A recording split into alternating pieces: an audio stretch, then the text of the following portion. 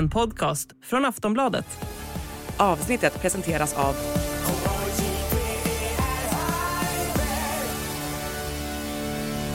Stödlinjen.se, åldersgräns 18 år.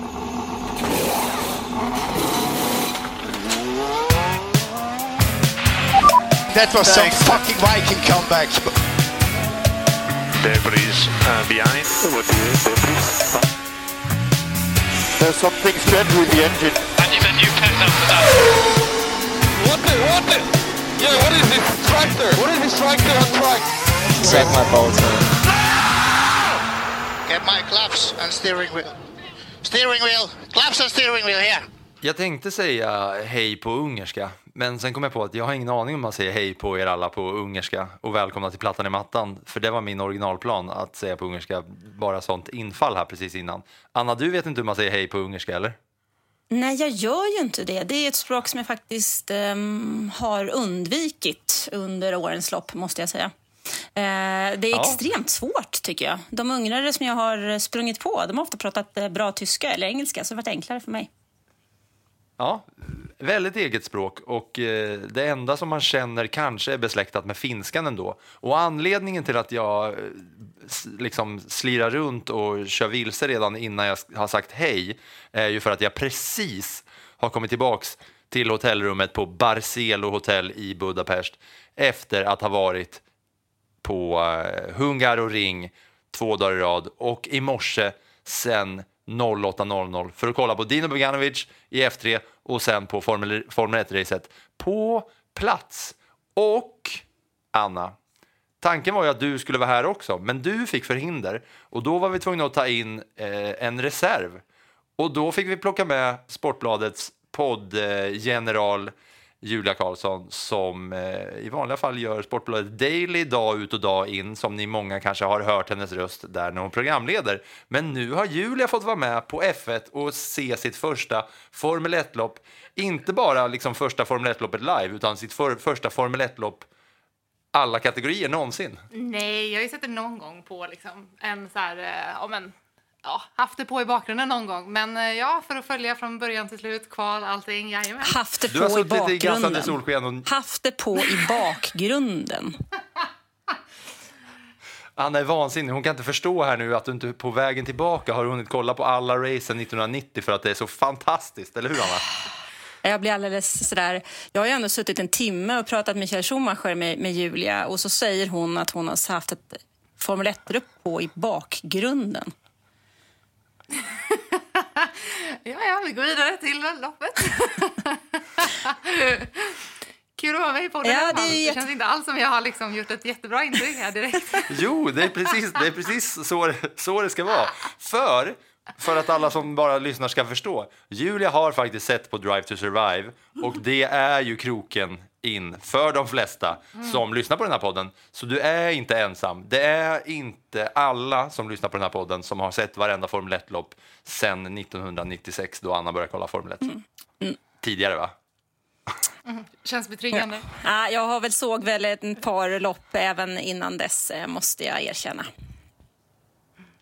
Ja, men Julia, nu är du tillbaka här och det är liksom superfärskt tillbaka från inte bara en hel dag, 2 heldagar på Hungaroring. Mäktig bana. Det har varit otroligt, måste jag säga. Det är ju min första. Det har varit så jävla roligt. Och det har varit, verkligen svinkul. Nu blir man ju hooked. Från och med nu kommer jag kolla på alla lopp, säger jag. Ja, det har liksom blivit lite Formel 1-lektioner under tiden. Du har varit jävligt snabb på att snappa upp exakt hur saker och ting går till. Och vi hade bra platser, så att vi kunde hänga med liksom på vad som hände under tiden och sådär. Men du har liksom fått hela upplevelsen att ta dig ut snabbt på plats, vara ute, se alla liksom 100,000-tals människor. Jag har inte fått någon siffra än på hur många det var. Vet du, Anna, hur många 100,000? Det vet jag. 303 000 människor under fredag, lördag, söndag. Och då är det ju alltså garanterat 100 000 plus idag, för att det var jättemycket mer folk idag än bara under kvalet igår, där det också var jättemycket folk på platsen nere. Men den officiella publiksiffran som jag såg svischa förbi var 303 000 människor, och det har ju varit alltså hela årets säsong. Jag vet att ni är många som är med i liven så jag tycker att men vi vet ju från början att Max vinner och intresset, så vi får väl se. Men intresset på plats har i år slagit oerhörda rekord och svallvågor får man väl säga, för det är ett jätteintresse överallt. Och det är inte bara då under de här sprinthelgerna när det har varit liksom ännu mer action på banan under både fredag, lördag, söndag, utan även då en vanlig helg som detta, så är det ju det är mycket folk som reser också och som kommer dit, så att ett par 100 000 per helg sådär. Och det har du fått uppleva. Och jag tänker, vi ska ju såklart ta oss in på allt som har hänt under helgen. För det finns mycket som man vill snacka om efter den här helgen. Det har varit en händelserik Formel 1-helg. Men jag tänker, som start på det här, i vanliga fall så brukar vi göra en liten snabb genomgång där vi går igenom helgen. Så jag tänker att Julia, du på uppstuds ska liksom få berätta om liksom en genomgång här rent sportsligt vad som hände lördag, söndag. Du sitter och skrattar här, Julia, och jag tänker att det kan vara kul. Vi kanske kan guida dig vidare om du snubblar lite på vägen. Ja, jag ber om ursäkt i förväg innan jag börjar med det här redan. Men okej, ska jag bara köra igång då? Eller? Ja, du är välkommen. Ja, okej. Helgens stora höjdpunkt som jag kanske tyckte var roligast var ju kvalet på lördag. Det började, jag fattade inte riktigt vad som hände, men det var jävligt kul. Och sen så kom det upp till kval. Jag kommer inte ihåg om det var några skrällar riktigt där. Jag tror det var några skrällar redan första rundan. Det var någon som rök där första kvalet. Och sen så andra rundan och sen tredje rundan var ju det roligaste. För då var det ju allt eller inget, kändes det som. Ja, men vi ska bara stanna första rundan då för att liksom hjälpa dig på traven. Det var ju George Russell som rök på en gång. Och det var ju... Det kände du till och med också att det var en stor skräll att en Mercedes-bil åkte ut direkt. Ja, det hängde man med på snabbt så att säga. Ja, sen så själva kvalet, det enda jag tar med mig var ju att det var sjukt kul att Hamilton vann. Jag hoppades ju på Norris där, det var väldigt spännande. Det var kul för Hamilton och då hade man ju höga förväntningar inför söndagen. Ja, hittills sköter du det jättebra. Är det så? Ja, men jag tycker där, när vi har fått den där fina genomgången nu då, av dig, Julia, där, så kan vi passa på, för att det var ju lite nyhet. Vi var på kvalet, Anna. Hon måste ta racet också. Ja, men jag tänkte ändå när vi är där faktiskt. Och hon pratade om det här med Russell då som försvann. Så i och med att det var nyheter på det här kvalet som ju var, för det fick jag också otroligt mycket frågor om under liven, att vad gör man nu och varför blir det så här? Och det var ju så att man har bestämt inför den här helgen att man skulle minska antalet däck. Och anledningen till att man skulle göra det är ju för att dels hållbarhetsperspektiv, 11 däck sett istället för 13, vilket är 160 däck mindre per helg, vilket är ett antal 1000 däck då under en säsong.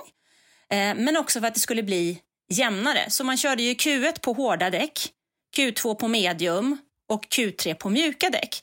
Och när den här skrällen då som du pratar om, Julia, där när Russell åker ut, det är för att Mercedes-bilen funkar inte riktigt jättebra på hårda däck. Plus att de hade lite problem med att få ut honom vid rätt tidpunkt på banan. Så att man har, för att det blev så mycket trafik, så att man hade liksom, det är svårt att sätta den där tiden i rätt läge på varvet. För det handlar inte bara om att sätta tiden. Jag fick frågor om, men varför kör de inte hela tiden? Ja, men då försvinner ju greppet i däcken. Och just när man då kör de här hårda däck, så det där är en liten oväntad problematik som dök upp den här helgen, som vi inte alls kommer att få se nästa, utan vi troligen, med största sannolikhet, får vi se det på Monza igen. Man ska göra ytterligare ett test så att säga, och därefter bestämma om man ska ha det där. Men den där skrällen blir ju en väldigt tydlig skräll när man plötsligt gör på ett helt annat sätt än vad man brukar.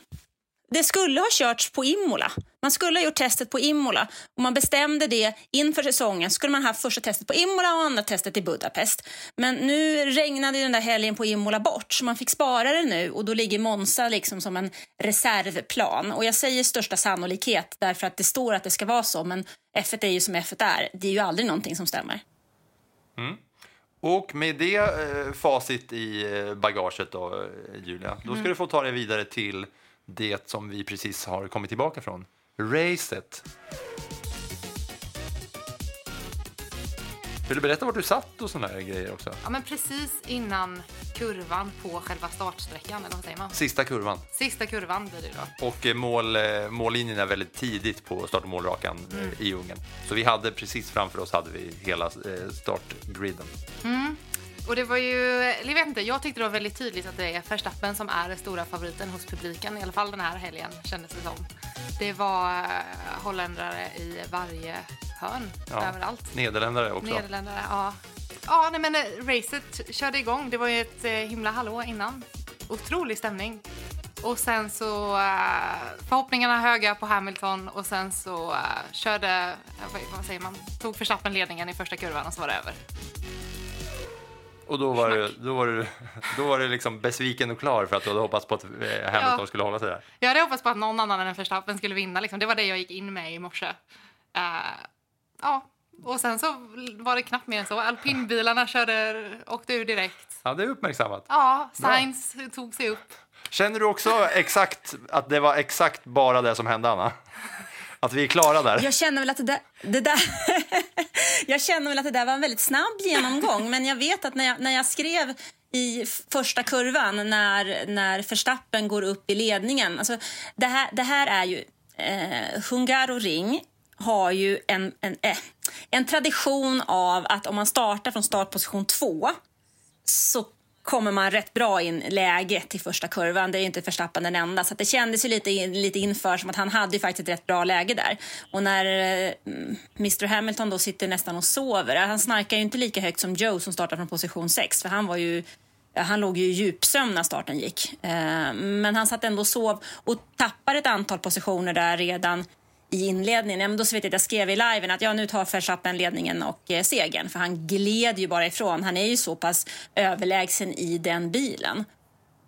Och det är någonstans lite lustigt också. Därför att han kör exakt samma material som Sergio Perez. Men han kör ändå en helt annan värld. Inte ens Perez som kör samma bil är lika bra. Nej, ska vi lämna det där, Julia, kanske? Anna, har du något du undrar mer över vad Julia upplevde här på plats på sitt första Formel 1-race? Ja, men det jag undrar lite grann är ljudet, Julia. Hur upplevde du ljudet? Jag tyckte inte det var så farligt faktiskt. Det är ju mycket, man märker ju när man kommer hem att det har varit mycket ljud runt omkring en hela tiden. Men det var inte så farligt. Jag trodde det skulle vara värre. Jag trodde det skulle vara mer oljud. Hur upplevde du att ljudet tog in kroppen? Eller kroppen tog in ljudet? Nej, men jag tänkte faktiskt inte på det. Jag tyckte att det var liksom rimligt. Nu kan du få gå. Jag säger som Filip brukar säga i min podd. Tack och förlåt. Ja.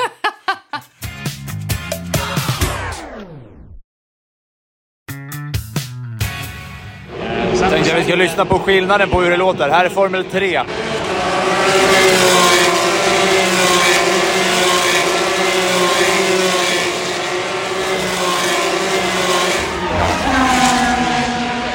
Alpin.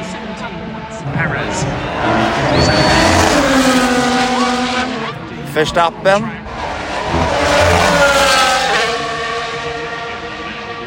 Strulovic.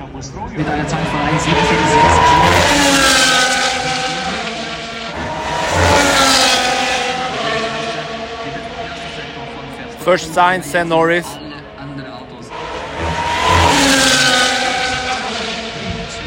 Leclerc.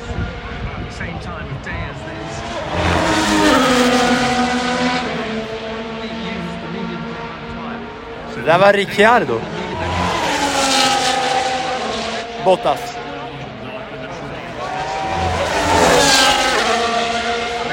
Det var Hamilton.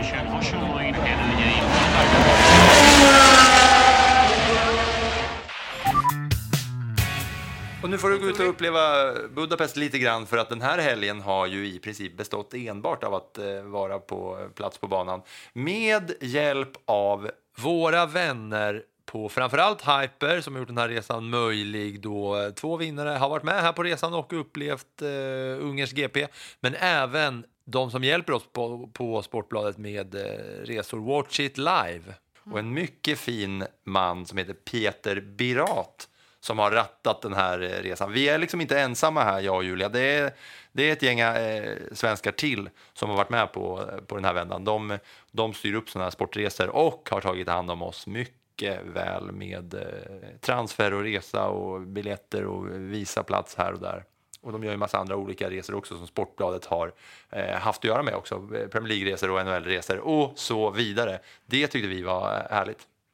Och jag kan rekommendera alla som kan åka att åka. Det var svinkul. Ja, Julia, säg hej då till alla Formel 1-lyssnare nu. Hej då allihopa. Tack för låt. Ja, ni är på en riktig sån sällskapsresa alltså? Ja, man blir inslussad. Man kommer hit och sen är det här ska du bo, här ska du äta, här ska du åka ut till banan, här ska du gå tillbaka till bussen när racet är klart. Fram, bam, hit och dit. Mycket strukturerat och uppstyrt. Sen är det ju såklart fri lek när man väl är där inne för att man är ju liksom, ja, i och med att jag var där och kollade på F3 och snackade med Dino Beganovic som ni ska få höra på i slutet av den här podden, så var jag där från 08 till, racet var slut 17.00, F1-racet. Så det har ju varit en hel dag på Hungaroring. Härligt. Okej, Anna, då är vi ensamma med lyssnarna. Julia har dragit. Nu kan vi säga vad vi vill. Så bra då. Ja, men jag tyckte ändå hon lärde sig bra där på läktaren. Det var ju ett gäng Formel 1-nördar som var med, så hon kunde fråga loss Julia ändå. Och det fanns ju en hel del att liksom berätta om. Det var spännande när jag försökte lära henne om DRS och bara peka på, liksom, för vi sagt precis vid DRS-zonen på start- och målrakan. Berätta hur det funkar och pekade på vilken bil som hon skulle titta på när vingen öppnades. Det var svårt att se först, men när hon fattade och tyckte det var skitcoolt så petade hon på mig varje gång. Petade och hon sa att ja, där är DRS, det ser jag ser det. Sen fick vi uppleva lite runt om där också. I och med att vi hade så mycket tid som jag sa så fanns det lite där i fanzone som jag inte kunde göra i Barcelona för att ingenting funkade i Barcelona förra året. Det här var en 10 000 gånger bättre upplevelse att vara i Ungern än på liksom kaoset till logistik i Barcelona förra året när jag liksom berättade att det var så jävla coolt att se bilarna första gången, liksom första upplevelsen när man är live på plats. Men sen var det inte kanonkul. Men här var det liksom, här funkade allting. Man kunde gå och köpa en öl om man ville. Man kunde gå och hämta vatten. Man kunde gå på toa. Man kunde sätta sig och äta mat på ett ställe. Man kunde liksom gå mellan platser och göra saker. Och då fanns det en rolig fanzone där Julia visserligen köade i 2 timmar för att köra simulator. Då man kunde liksom få sitta bakåtlutad och köra Hungaroring 3 varv. Köade hon i 2 timmar. Och samtidigt så köade jag för att byta däck. Det var mycket roligare än att köra simulator. Då fick jag liksom stå där, i och med att jag var ensam då i kön när Julia stod och köade till simulatorn, så fick jag liksom leta reda på några teammates i kön. För då fick man en mutterpistol och man fick 2 Formel 1-däck som man skulle då sätta på. Ett däck skulle av och på. Och så då hittade jag några slovaker där som var snälla, trevliga karar. Så då styrde vi upp ett teamwork där de drog av däcken och på däcken samtidigt som jag skötte mutterpistolen och spöade de andra med ett depåstopp på 3,4 sekunder. Men då kände du liksom att vårt långa samtal med Charlie Häggstam tidigare i år hjälpte dig? För du var liksom kung över den här mutterpistolen. Ja, absolut. Och framförallt så var jag kungen i kön när det var några andra svenskar som jag kunde berätta då om det Charlie Häggstam lärde mig om att man hade liksom laguttagningar för vem som skulle göra vad i depåstoppen. Vem som skulle sköta vänster fram, vem som skulle sköta mutterpistolen, vem som skulle hålla i bilen. Det var faktiskt, det kom liksom väl till pass mycket av det där. Ja, snyggt. Jag var också jättesvettig efteråt för att bara sitta ner i 4 minuter och byta däck ett par gånger. Det var otroligt påfrestande alltså. Jag har mycket större respekt. Jag hade den största respekten förut, men nu har jag ännu större respekt för mekanikerna som under pressure byter däck på racen. Måste jag få ändå säga. Har du tröttnat totalt nu på att höra hur härligt jag har haft det här på Hungaroring? Ja, jag kan ju säga att jag är lite sugen på att prata om det här kvalet. För jag tycker att vi även om vi gick igenom det och de nyheterna som jag tyckte ändå var lite viktiga att dra igenom där i början. För att det var någonting och jag fick otroligt mycket frågor om det. Så fanns det ändå andra saker som jag vill prata om där. Till exempel Alfa Romeo. Eller 3000-delar. Hur långt är 3000-delar egentligen? Så här långt, pappa. Nej, det är alltså...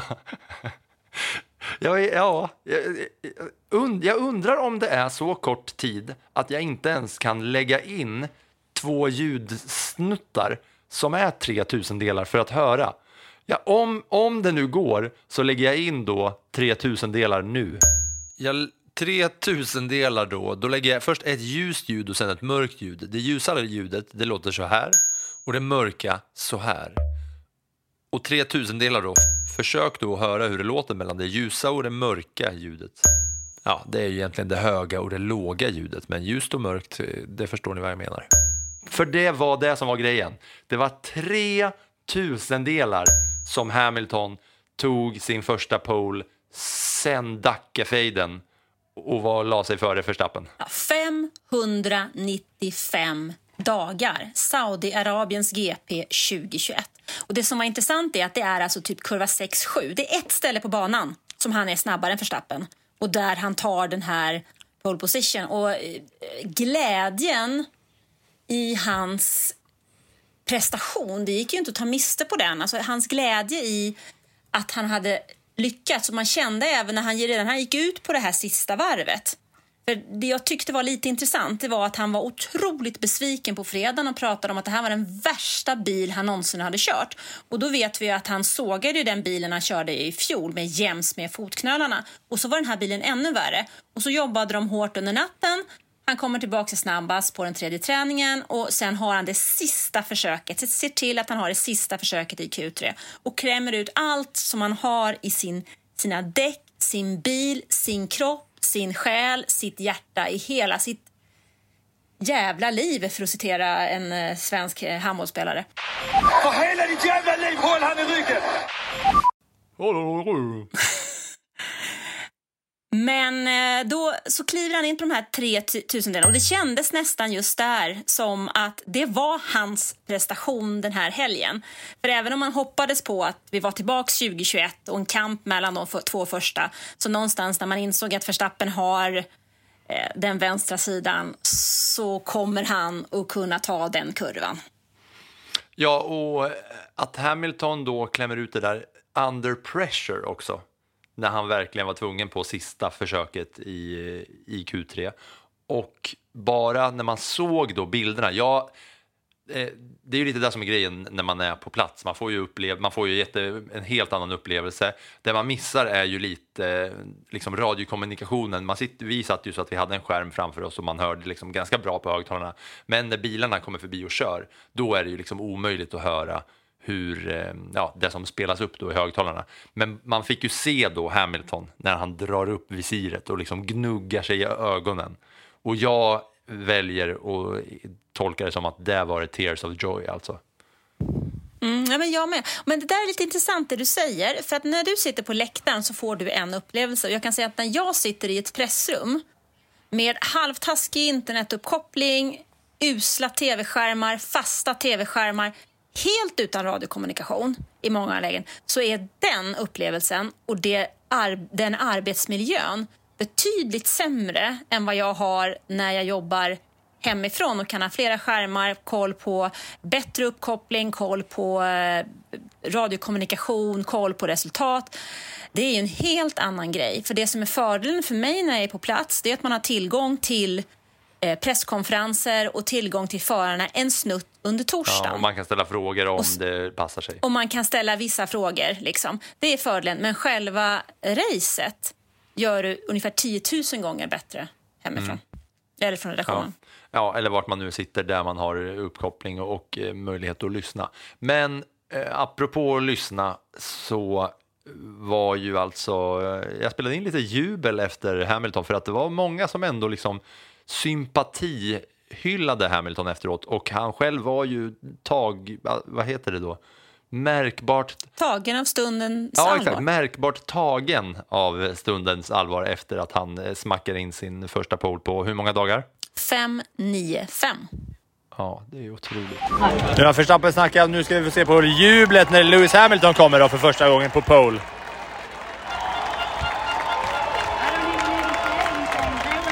10 times this mad when you took the pole. You sounded like you were out of breath. Was that out of breath or was that just super excited?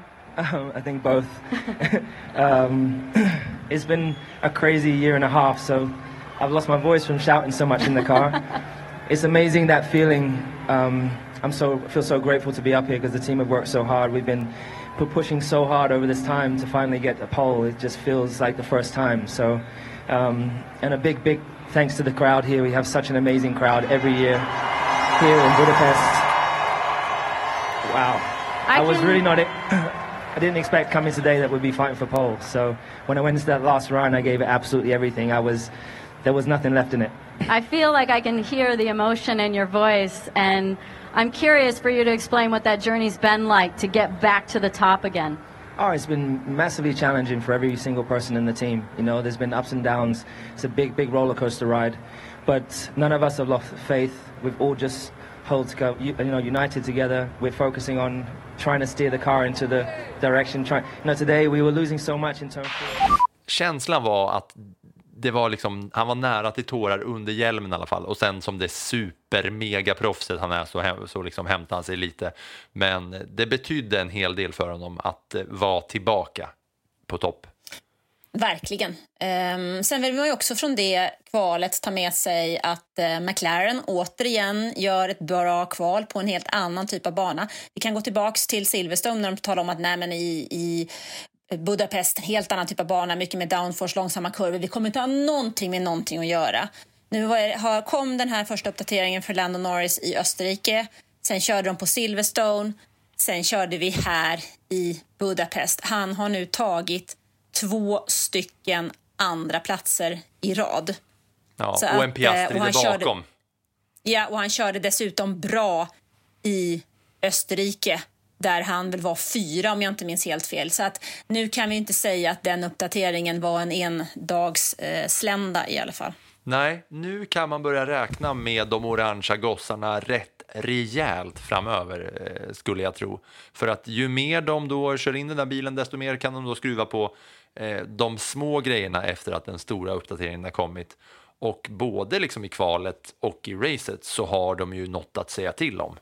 De har ju liksom rört om i grytan, tack och lov, McLaren. Det känns som att det liksom har blivit reborn den här F1-säsongen efter att McLarens uppdateringar kom på något sätt.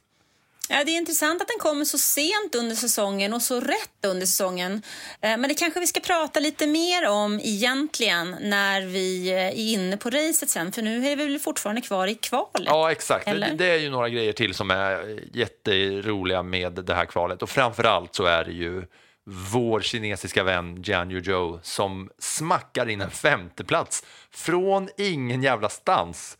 När man sitter där och häpnas över att McLaren är så bra och har farten igång, samtidigt som man ser att Hamilton kan utmana Verstappen.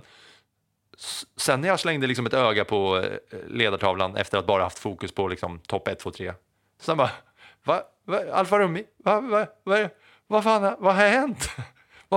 Hur har jag missat det här? Ja, men jag måste säga att jag tyckte faktiskt att alltså Alfa Romeo, både Bottas och Joe är ju en härlig, alltså hela det här formatet tycker jag var positivt, för att i och med att de tvingas att köra på alla däcktyperna så ställer det till det lite för toppteamen. Och jag tror att för Hamiltons del var egentligen det tuffaste Q1, där Russell åker ur för att Mercedes klantar till och släpper ut honom fel tillfälle. Det blir köbildning och han börjar prata om gentleman agreement. Men då undrar man ju hur länge han har varit med i F1. För att även om det heter att det finns en gentleman agreement och han är britt, så kommer det ju aldrig att vara en gentleman agreement, utan det handlar ju om att äta eller bli uppäten liksom. Men jag tyckte hela det här systemet gav oss ändå någonting spännande. Jag menar, vi fick se Daniel Ricciardo i Q2 i sitt första kval också. Så att, jag tycker vi fick med oss mycket positivt från det kvalet. Jag vet att många förare gnäller och jag vet att de inte alls tyckte det var bra. Men å andra sidan, när är det någon gång så att de har tyckt att en förändring har varit bra? Jag älskade det. Ja, ni har hört mig sitta och klaga här med min ändå relativt liksom korta i modern tid Formel 1-erfarenhet som superfan och följare av sporten. Men här var det, jag tycker det är bullseye här alltså. Ja, nej, jag gillade det också. Sen är det ju alltid så att det kommer komma ett läge när teamen har vant sig och kommit in och löst knuten på det.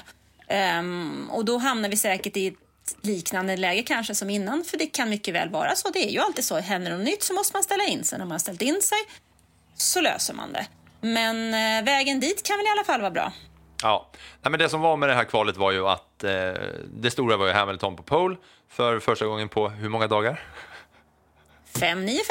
Och så var det Norris som var, Verstappen var ju tvåa då, alltså 0,003 sekunder bakom Hamilton. Och sen var Norris 0,082 sekunder bakom Verstappen.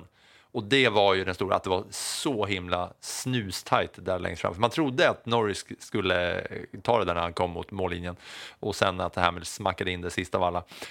Och så var det ju Joe och Russell ut där. Perez har vi inte ens sagt att det första som hände den här helgen, när man då visste att så här, ja, nu har Perez alla ögon på sig för att nu är det dags att prestera, och sen det första han gör i första fria träningen är att han sladdar iväg och kraschar direkt, det första som händer. Och så får de lyfta upp den där Red Bull-bilen igen så nya fotografer kan ta nya bilder på det där Red Bull-golvet. Det var ju inte en kanonstart för honom. Det var inte en kanonstart för honom, och om vi nu går mot racet då, så måste jag säga att den här pallplatsen som Sergio Perez tar, den var ju mer än nödvändig. För att jag vet, vi har fått enormt mycket kritik för att vi förra veckan var alldeles för hårda mot Sergio Perez. Men jag tror inte att vi är i närheten av så hårda som var en sån som Helmut Marko är. Det faktum är ju att det tog Daniel Ricciardo behövde 7 varv på sig innan Helmut Marko plockade upp telefonen. Och när det hade gått 11 varv på det här däcktestet på Silverstone, ett däcktest, 11 varv, då ringer han Nick de Vries och säger tack och hej. Så att så som de cheferna tänker, alltså det handlar enbart om prestation för Red Bull. Och nu får de en möjlighet att ge Daniel Ricciardo en halv säsong, så se vad han kan bidra med. För att det är bara att titta, alltså Brendan Hartley, Daniel Kvyat, Alexander Albon, Pierre Gasly och nu Nick de Vries. Alltså förare där, de är inte lojala utan de vill ha prestation och resultat. Och grejen är ju att i år funkar det ju om Sergio Perez sladdar lite i förhållande till Max Verstappen. Men ju längre man kör med ett nytt reglemente, ett regelverk, så kommer de andra att komma närmare. Och det finns ju begränsningar som gör att man efter den 30/6 tittar man på hur ser VM-tabellen ut. Jo, och då får de som ligger i toppen mindre tid till sina aerotester och sina datortester. Samma sak gör man efter en säsong. Så att det finns ju hela tiden saker som begränsar team för att det ska bli jämnare. Och det kommer att bli jämnare. Någon gång, vi vet inte när, men det kommer att bli jämnare. Och då kommer Red Bull att behöva ha 2 förare.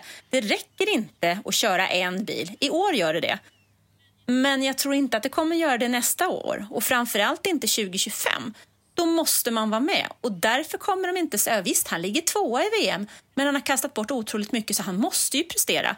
För den här skrattande australiensaren, han ligger ju bara där bakom och väntar. För det är ju dit han vill. Han är ju väldigt tydlig med att det är Red Bull han vill till. Ja, och att han nu... För, det gick ju inte... Det var ju inte söndagen för honom. Men ändå att för första gången sätta sig i då en Alfa Tauri när det är liksom skarpt läge. Spöa teamkollegan.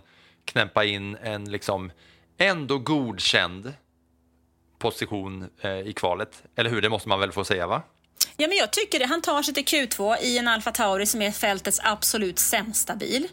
I racet så slår han Yuki Tsunoda. Han tar inga poäng, men det har ju inte Nick de Vries gjort heller. Och i kvalet också slår han Tsunoda. Ja, absolut. Tsunoda åker ut i Q1 och han slår honom i racet. Men det är ju på söndagen som poängen delas ut. Så att, jag måste ändå säga att Ricciardo, han måste vara nöjd med det här.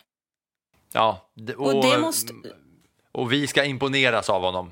Ja, jag tycker att han gör en bra insats. Och tittar man då, det han också gör bra är att om man tittar på längsta stinterna så är det så att på hårda däck så var det Alex Albon som många gånger körde liksom längst. Han körde 38 varv på hårda. Det var längsta stinten på hårda däck.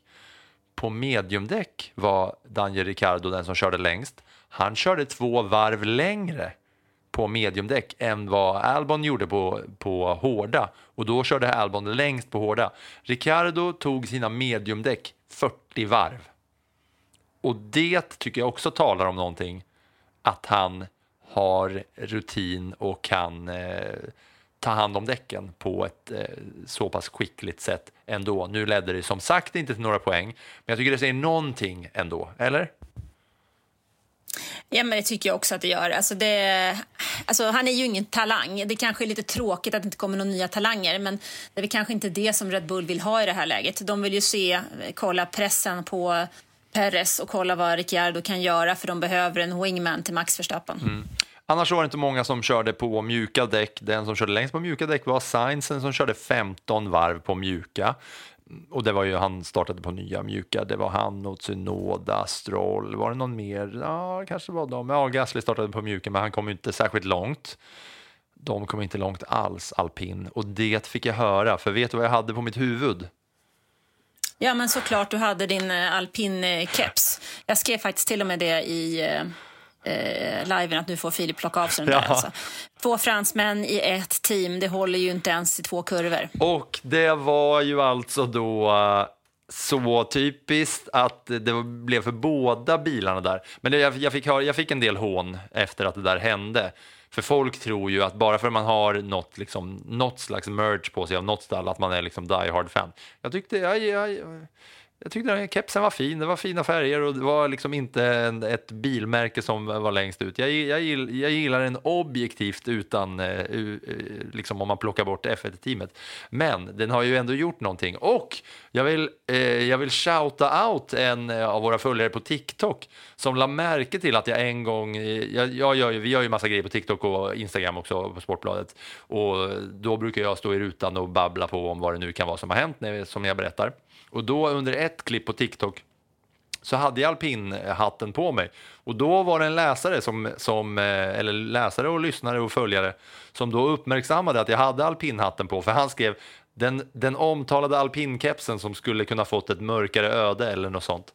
Så där var det härligt att vi har en Plattan i mattan-följare som tydligen har hängt med hela vägen. Shoutout till denne. Jag hade någon annan här som skrattade åt ditt hån av Williams här för några veckor sedan. Det har jag med gjort. Och med all rätt. Och det som jag också då har, för att liksom krypa till korset så mycket det bara går, så har jag plockat in både Alex Albon och Logan Sargent till mitt manager-team. Så nu har jag Albon, Sargent, Piastri och Lando Norris i teamet faktiskt. Snyggt där. Men då, om vi nu är inne på det här racet då, som egentligen faktiskt tar slut i kurva 1. Alltså vi Verstappen drar ifrån, han vinner med 30 sekunder. Sen är det ju spännande bakom. Alltså, Hamilton gör en dålig start. Han tappar också... Han tappar mycket, ja. Han tappar flera placeringar i starten, men sen tappar han också väldigt mycket tid. Jag tror 9 sekunder efter sitt första depåstopp. Och någonstans där är det ju så att Mercedes inte riktigt hänger med. Sen gör han en bra upphämtning, tar sig förbi Piastri och kör in på en 4:e plats. Ja, det är väl knappt godkänt när man startar från pole position. Det hade vi inte tyckt om det var Max Verstappen heller. Så nej, det var väl inte Mercedes bästa helg. Däremot så är det intressant att se hur de efter misslyckandet i kvalet ändå gör en bra återhämtning med George Russell som tar sig upp på en bra poängplats och faktiskt ju är i närheten av Hamilton i slutet. Det positiva annars tycker jag väl ändå är Sergio Perez som kör upp sig från position 9 till en pallplats. Sen sliter han ovanligtvis lite hårt på däcken i fighten med Lando Norris, men det syntes ju också tydligt efteråt hur nöjd han var över att få ta den pallplatsen och hur mycket han behövde den. Men veckans bästa annars är väl hur Lando Norris smäller champagneflaskan i prispallen och krossar Max Verstappens pokal som ungefär som för att visa att du grabben, jag kommer. Watch your back. Jag tänkte redan på det förra helgen, för då var det jättemånga roliga klipp på, då var det ju Verstappen, Norris, Hamilton på podiet, och Norris hade ju då ett trick, det han gör då, ja, ni vet ju, det är låten och så ska de spruta champagne, och det vanligaste att göra är ju bara poppa bort korken med tummen och sen så skakar man och så sprutar man ner varandra. Men Lando Norris, han har ett litet trick där han tar flaskan och så dunkar han då med botten rätt upp på podiet, på liksom marken. Så han tar tag om halsen på flaskan och så dunkar han ner så korken åker rakt upp. Och det såg man då jätteroligt. Det var verkligen den unga coola killen och sen den gamla gubbstrutten. För Hamilton såg det här då när Norris gjorde det, jätteroliga klipp på sociala medier. När man ser Norris göra det här och det ser liksom skitcoolt ut. Och då vill Hamilton också testa som den gamla gubbe han är i sammanhanget. Så han ska också göra det, men han vågar inte slå så hårt i podiet. Så hans funkar inte, så det skakar bara lite i marken och så får han skamset poppa den där champagnen med tummen ändå. Och då var det som Norris gjorde idag och Max Verstappens då pokal för att vinna Ungerns GP, den paja. Den gick i 1000 bitar. Det var ungefär som Emil i Lönneberga och soppskålen liksom, när de kom med. Och den såg ju ut som en soppskål. Alltså pokalen, jag tittade på den. Ja, men annars så kan vi bara känna, ibland så känns det som att det här var ett ganska, får man säga, tråkigt race under långa delar. För att Max Verstappen får ju hela resten av fältet att se ut som Formel 2-griden. Liksom. Och vi kämpar för att hitta någonting där bakom som vi kan prata om. Och det finns ju små detaljer. Men någonstans så önskar jag ibland att han inte var med. Så vi kunde ha fått en bättre fight att prata om. För just nu sitter vi alltid och pratar om position 2 och position 3 och Ferraris fin fel. Idag var det ju både Leclercs miss i depån, fighten, den verbala fighten mellan Sainz och Leclerc som inte kommer överens om vilken strategi som ska gälla och hur de ska köra bäst för teamet, samt Leclercs första depåstopp som tog typ en evighet, 28 sekunder eller någonting, kändes det som. Så det är ju bort sig igen. Och så alltså. Speeding i the pit lane på Leclerc återigen. Jag vet inte om det är han som har gjort det många gånger, men det känns som att det är liksom inte återigen då kanske, men ännu ett till liksom klanteri från Ferrari. 5 sekunder på den också, men de hjälps ju åt allihopa. Det är ju, så jag höll på att säga, ingen nämnd, ingen glömd. Eller så är det att Leclerc tabbar sig ibland, Sainz gnäller och har en allmänt tråkig... han bestämmer lite för mycket själv egentligen och sätter sig själv före teamet, vilket aldrig är speciellt lyckat när det gäller Ferrari. Och sen är det trassel med i depån där. Så det känns som Vassör har inte kommit riktigt så långt som han nog hade hoppats på en halv säsong. Nej, och det är nästan som att de har tagit steg bakåt nu när de återigen är liksom nära att inte plocka poäng. De kommer 7 och 8 kommer de ta 6 och 4 poäng. De är 70 och 71 sekunder bakom vinnande Verstappen. Och de fightas ju i princip bara mot varandra liksom. Ja, det är så. Men även, måste jag säga, Aston Martin har ju inte heller, som var egentligen säsongens stora utropstecken under inledningen av säsongen. De har också fallit tillbaka. Jag vet inte. Jag funderade över det. Det kom ju en ny däcksallokering som det heter. Man gjorde lite förändringar på däcken till Storbritanniens GP. Och det känns ju som att det där har ju inte passat familjen Stroll och Alonso riktigt väl, som om det är det eller om det är någonting annat. Men jag känner mig lite orolig just när det gäller Aston Martin, också med tanke på att de var 2 den sista juni när man gick in i ett ny tid för uppdateringar arbete i vindtunnor respektive datorer, och då tappar ju de tid för att de var så bra i förhållande till hur det såg ut för 1 år sedan när de gjorde en väldigt, väldigt stark höst. Ja, och de är alltså 9 och 10. Det känns som att de och McLaren har liksom bytt plats med varandra. Jag hör att det börjar flyga massa flygplan och fåglar börjar kvittra här utan mitt hotellfönster som jag har öppet. Jag stänger det lite snabbt bara. Apropå att liksom Verstappen har det så lätt och att de andra bilarna ser ut som F2-bilar. Jag tycker du uttrycker det bra där. Han leker verkligen hem det och har lite kul igen liksom. Direkt efter att han gör sitt andra depåstopp så frågar han så här: vad är snabbaste tiden? Och sen direkt efter så sätter han en snabbare tid och tar snabbaste varv. Och sen så svarar då race engineer direkt och bara okej, drive it home now. Direkt efter, så han gör liksom på kul, kan man säga. Ja, men det känns ju som att det här loppet var klart i första kurvan. Lite så som Julia sa. Hon sammanfattar rätt bra där egentligen.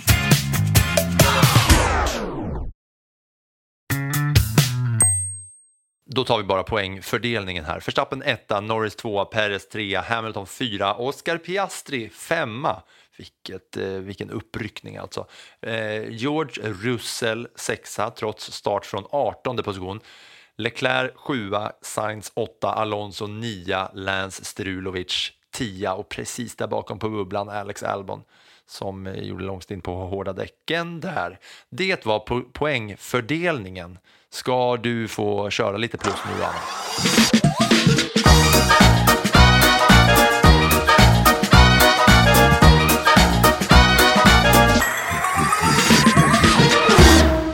Ja, men vi kan väl börja med motorstoppet och det måste jag ändå leverera till Alpin där i veckan.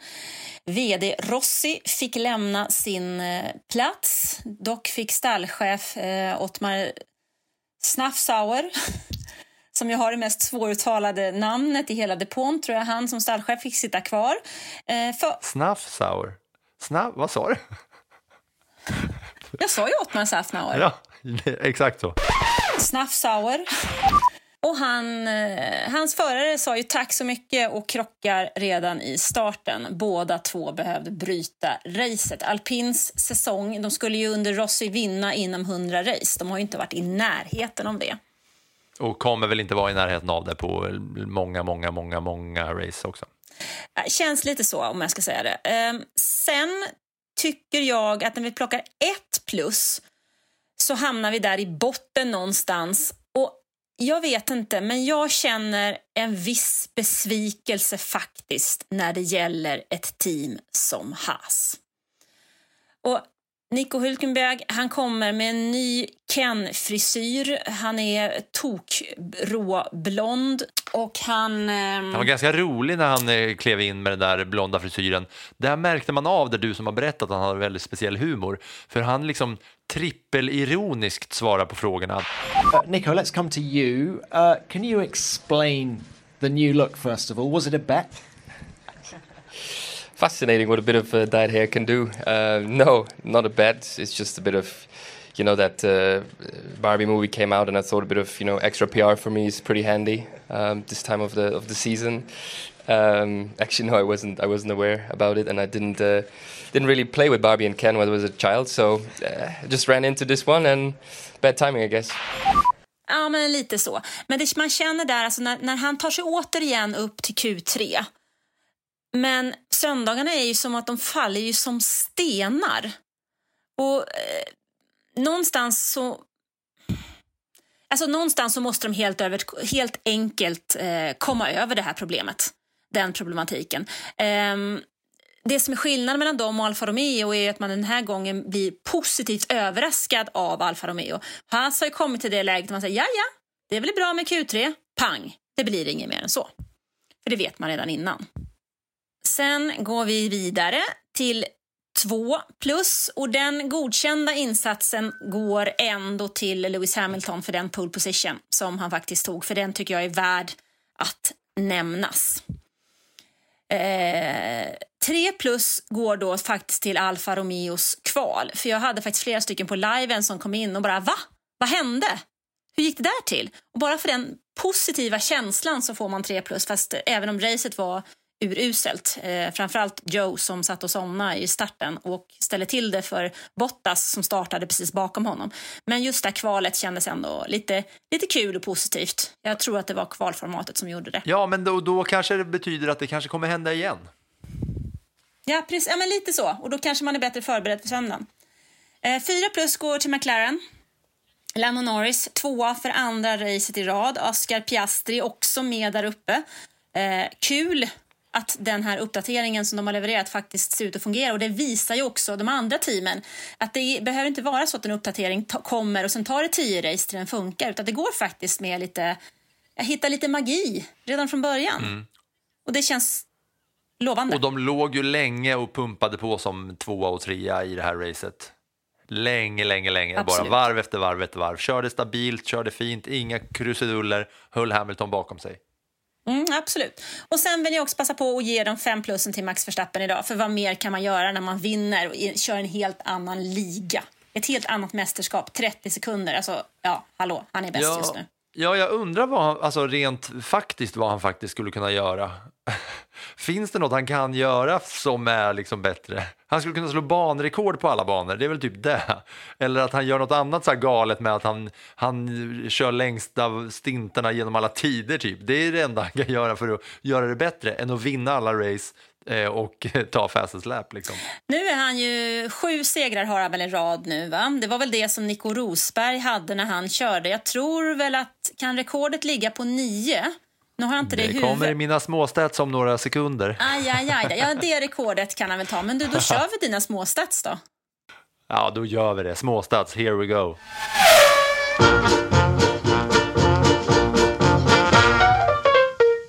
Och småstatsen är ju där alltså. Han är nu delad 2 genom tiderna. Han delar med Schumi, Alberto Ascari, Nico Rosberg på 7. Alla de har så många serier i rad. De är delad 2. Och Vettel är 1 med 9 raka segrar. Belgien till Brasilien 2013. Och det var samma år han tog sin sista VM-titel då. Så var det. Och sen är det så att det här är det tajtaste kvalet genom tiderna delat på tusendelen med Brasilien 2003. Det är alltså 0,577 sekunder. Det är alltså 5... Det här blottar återigen mina liksom mattekunskaper. 0,5758 sekunder. 0,577. Vad blir det, Anna? 0,58 sekunder, vill jag säga. Ja, det är alltså 0,577 mellan 1:an och 10:an i det här kvalet. Och det är precis samma marginal som det var 2003 i Brasilien. Det tajtaste kvalet genom alla tider. Och sen vill jag bjuda på en extra liten annorlunda småstat. För efter Formel 3-racet så fick jag möjligheten att gå ner och snacka med Dino Beganovic, som vi ska lyssna på om en stund, om hur hans race var. Han kom ju 2 här i Ungern på F3-racet. Och då när jag ändå hade det där passet som gjorde att jag kunde få knalla omkring lite som jag ville där i F3-paddocken och lite på parkeringen, så tog jag mig en promenad upp till F1-depån dit alla liksom fina bilar stod parkerade. Och då sprang jag förbi skyltarna där teamcheferna stod parkerade. Och då la jag märke till vilka bilar de körde. Där alltså vilka bilar som de här teamcheferna parkerade sina bilar på. Och först och främst Vassör och Toto Wolff och Christian Horner, de hade inte dykt upp tyvärr, så de har jag ingen info på, men vi kan väl gissa på att Toto Wolff i alla fall körde Mercedes och Vassör körde Ferrari. Det kan vi väl slå fast, va? Jag hade blivit förvånad om det var tvärtom. Ja, det hade varit roligt dock. Men det jag ser då är att Alfa Romeo, teamchefen kör Alfa Romeo. Micke Krack kör Aston Martin såklart. En gul, snygg Aston Martin. Sen kör Günther Steiner. Han kör en Volvo XC90. Som såg lite sliten ut. Det tyckte jag var kul. Och framförallt, det roligaste av alla, det är Frans Tosten som kör en gammal Volkswagen Passat. Det kändes också oväntat för en då liksom teamchef, Alfa Tauris teamchef. Och sen James Vowles körde BMW. Det var min sista lilla småstat som jag bjuder på här. Och nu går vi vidare till vad vi ska blicka fram mot eller svenskoll. Du väljer, Anna. Jag tänkte att vi kanske ska ta vad vi ska blicka fram emot först, och sen så låter vi Dino klinga ut det här avsnittet, va? För jag tänker att du har pratat ganska länge med honom. Så att om vi tittar framåt nu då, så väntar faktiskt återigen en sprinthelg. Och den här gången så är det på Spa i Belgien. Vilket då betyder att det är en bana som är över 7 kilometer lång. Och jag är faktiskt lite spänd på att få se hur den klassiska banan beter sig under en sprinthelg. Vi kommer alltså ha kval på fredag klockan 17.00. Sprint shootout lördag 12. Sprint lördag 16.30. Och GP-loppet söndag 15.00. Ja, det är tider att hålla koll på alltså. I fotbolls-VM-tider när man som då Sportbladets medarbetare som jobbar med alla sporter måste tvingas vända på dygnet för att leva australiensisk och nyzeeländsk tid. Men samtidigt kolla på F1 på fredagskvällen då, vad det blir för mig. men jag kommer att uppdatera alla tider i bloggen under veckan och sen kör vi självklart live både under fredag, lördag, söndag, alla kval- och race-sessioner såklart. Men det man kan ha med sig från Belgien annars då, det är en bana som var med första gången 1950. Då vann Juan Manuel Fangio i en Alfa Romeo. Vi hade Sainz i pole position för 1 år sedan före Perez och Alonso. Men Verstappen vann före Perez, alltså en dubbelseger för Red Bull, innan vi hade Sainz 3 och Russell 4. Sen är det också, vi kan ju också hålla koll på att vädret i Ardennerna i Belgien kan ju vara väldigt nyckfullt. Så kan vi väl uttrycka oss. Och vi ska faktiskt köra Formel 1 på Spa för första gången sedan den fruktansvärda kraschen i Formula Regional där Dilano van Hoff dog för några veckor sedan bara. Och då var det ju ett extremt regn och väder som var där. Så det ska man väl ha med i baktanken också, att ganska nyligen så var det ett dödsfall på den här banan och nu ska det sprintkvalas och kvalas och racas med de snabbaste bilarna. Det kanske märks på något slags sätt, va? Men man vill inte lägga på ett deppigt lock på vad vi blickar fram emot till helgen som komma skall, för det kommer bli roligt ändå. Jag är nyfiken på att se hur det kommer gå för McLaren och jag är väldigt nyfiken på hur det kommer gå för Williams, för den här banan är väl ändå en bana som anses vara då snabb, så att säga. Vilket passar dem? Ja, så jag är lite nyfiken på det, Williams. Men jag är också lite nyfiken på att se hur Mercedes kan se ut på en sån annorlunda typ av bana i förhållande till vad vi har haft här nu på slutet faktiskt. Och så McLaren såklart. På något sätt så känns det som att Max Verstappen, han är ju den där han är och vi gör allt vad vi kan för att hitta någonting annat runt omkring som vi kan prata om.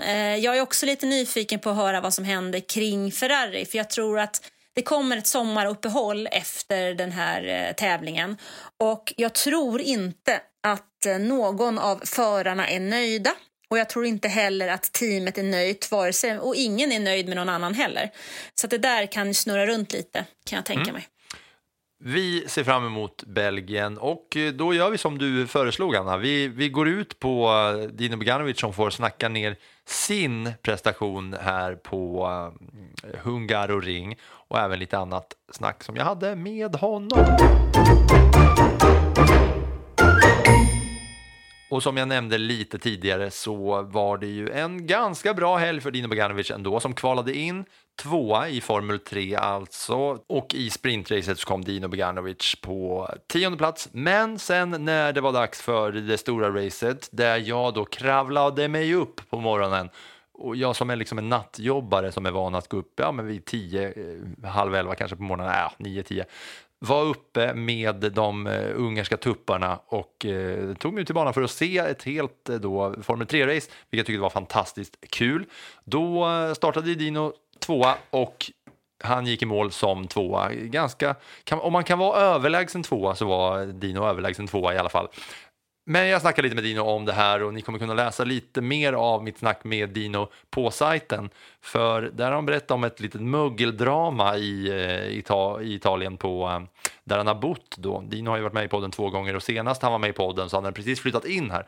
Men det här mugglet hade ju fått honom att han har varit sjuk en stor del av den här säsongen på grund av ett mögelhaveri i den där lägenheten. Nu har han fått flytta därifrån. Det kommer ni kunna läsa om på sajten. Men Dinos ord får ändå avsluta den här podden på där han snackar ner racet och lite framtid och sådär. Tack för att ni har lyssnat. Det luktar gott om dig efter podiet i Ungern. Ja, det är ett bra tecken att man har gjort ett bra jobb, att man stinker lite efter racet. Jag kände det på långa vägar när du dök upp. Så ville jag liksom gå nära dig och känna, det är så här luktar man när man har landat en podieplats och blir nersprutad. Det är samtidigt nice men också inte så nice för de andra kanske. Så nej, det är en skön känsla. Jag börjar tröttna på att inte stå först. Men det kommer. Jag är inte så stressad över det. Det är bara att ta poäng och vi måste göra lite bättre sprinter också. För vi har flest feature race podium av alla. Där de stora poängen är utdelade, men samtidigt så tar vi minst poäng i sprinten. Så det är där vi måste göra skillnad framöver, men det är ändå skön känsla från Silverstone att göra ett så bra steg framåt. För det är alltid tufft att komma från en tuff helg till en ny helg och man vet inte vad man ska förvänta. Förra året var det min sämsta helg faktiskt, så jag vann mästerskapet. Men nu vi bevisade både i Barcelona och här att det finns ingen dålig bana för oss och det är en skön känsla. Men när man då har kört en helg så här, vad blev det, 1 poäng i sprinten och sen 2 idag. Är man liksom glad eller är man, vi borde göra det bättre? Alltså såklart du vill vinna skiten också. Men ser man liksom det som en helhet eller är feature-racet där man liksom plockar med sig mest? Fattar du vad jag menar? Ja, hittills tror jag, eller jag tror alla fokuserar väldigt mycket på feature-racet. Och det är som sagt, som jag sa innan, det är där jag har varit bäst i. Men vi tappar för många poäng i sprinten och tyvärr, även fast det är lite poäng där så gör det ganska mycket i mästerskapet. Så igår var jag inte nöjd alls med racet, medan idag är jag rätt nöjd. Så vi kan lämna helgen med en bra känsla men inte liksom helt satisfied av hela helgen. Det är klart det var bra kval, bra feature race som vi har haft tidigare under säsongen, men vi måste göra sprinten bättre. Det är där. Så planen innan säsongen var ju att vi ska göra en bra start, men vi förväntar oss lite rookie mistakes här och där. Men vi ska ändå liksom vara med där, medan andra delen av säsongen ska vi göra skillnad. Bara små steg framåt, men vi ska gå framåt. Som jag tycker vi har gjort. Silverstone är undantag, för jag menar, det är inget vi kunde göra åt. Det sabbade hela helgen där med kvalet. Men den här helgen också i Red Bull Ring tycker jag vi gjorde ett bra jobb. Det ledde racet. Sen igen, rookie mistake med att inte ta hand om däcken lika bra som de andra. Men nu, det är 2 race kvar som känns ganska overkligt faktiskt, för vi är bara i juli. Men den är så jävla kort. Alltså det är långa uppehållet. Ja. Och sen så är det race här nu och sen bam bam. Ja, vi börjar i mars och slutar i september, så nu har det ju varit väldigt intensivt. Vi har ju haft 4 race i juli. Eller 4 helger i juli som är väldigt mycket. Men ja, det kommer kännas lite konstigt att avsluta säsongen i början av september. Men nu är det verkligen där vi måste liksom ge allt och minimera de små misstagen, för det är där som kommer att kosta i slutändan. Men du, jag vet inte om vi har frågat dig innan så här, vart ser du om 1 år, nästa år och 3 år fram? Nu är vi 2 race kvar på säsongen. Vart har vi Dino Beganovic i juli, augusti om 1 år? Jag vill köra F2. Sen så är det upp till Rickard att sköta den delen. Men det är i mina händer att göra ett bra jobb i slutet av säsongen för att göra det lite lättare för honom också. Så jag vill steppa upp nästa år. Men det är inget jag tänker på nu, och jag försöker verkligen fokusera på det här och inte fokusera på framtiden, för det kan oftast dra i vägen lite med mindsetet. Så. Men det måste väl vara så jävla klart och tydligt att det är F1 man vill köra. Så om jag frågar Dino Beganovic om 5 år då? Ja, då är det Formel 1. Det finns inte pokal. Alltså, om jag inte kör Formel 1 i mitt liv så kommer jag vara besviken med min karriär. Det är liksom mitt mål, och jag har väldigt stora förväntningar på mig själv. That was some fucking Viking comeback. The prix behind. There's something strange with the engine. And you press after that. What the? Yeah, what is this tractor? What is this tractor on track? Set my bolts in. Get my claps and steering wheel. Steering wheel. Claps and steering wheel here.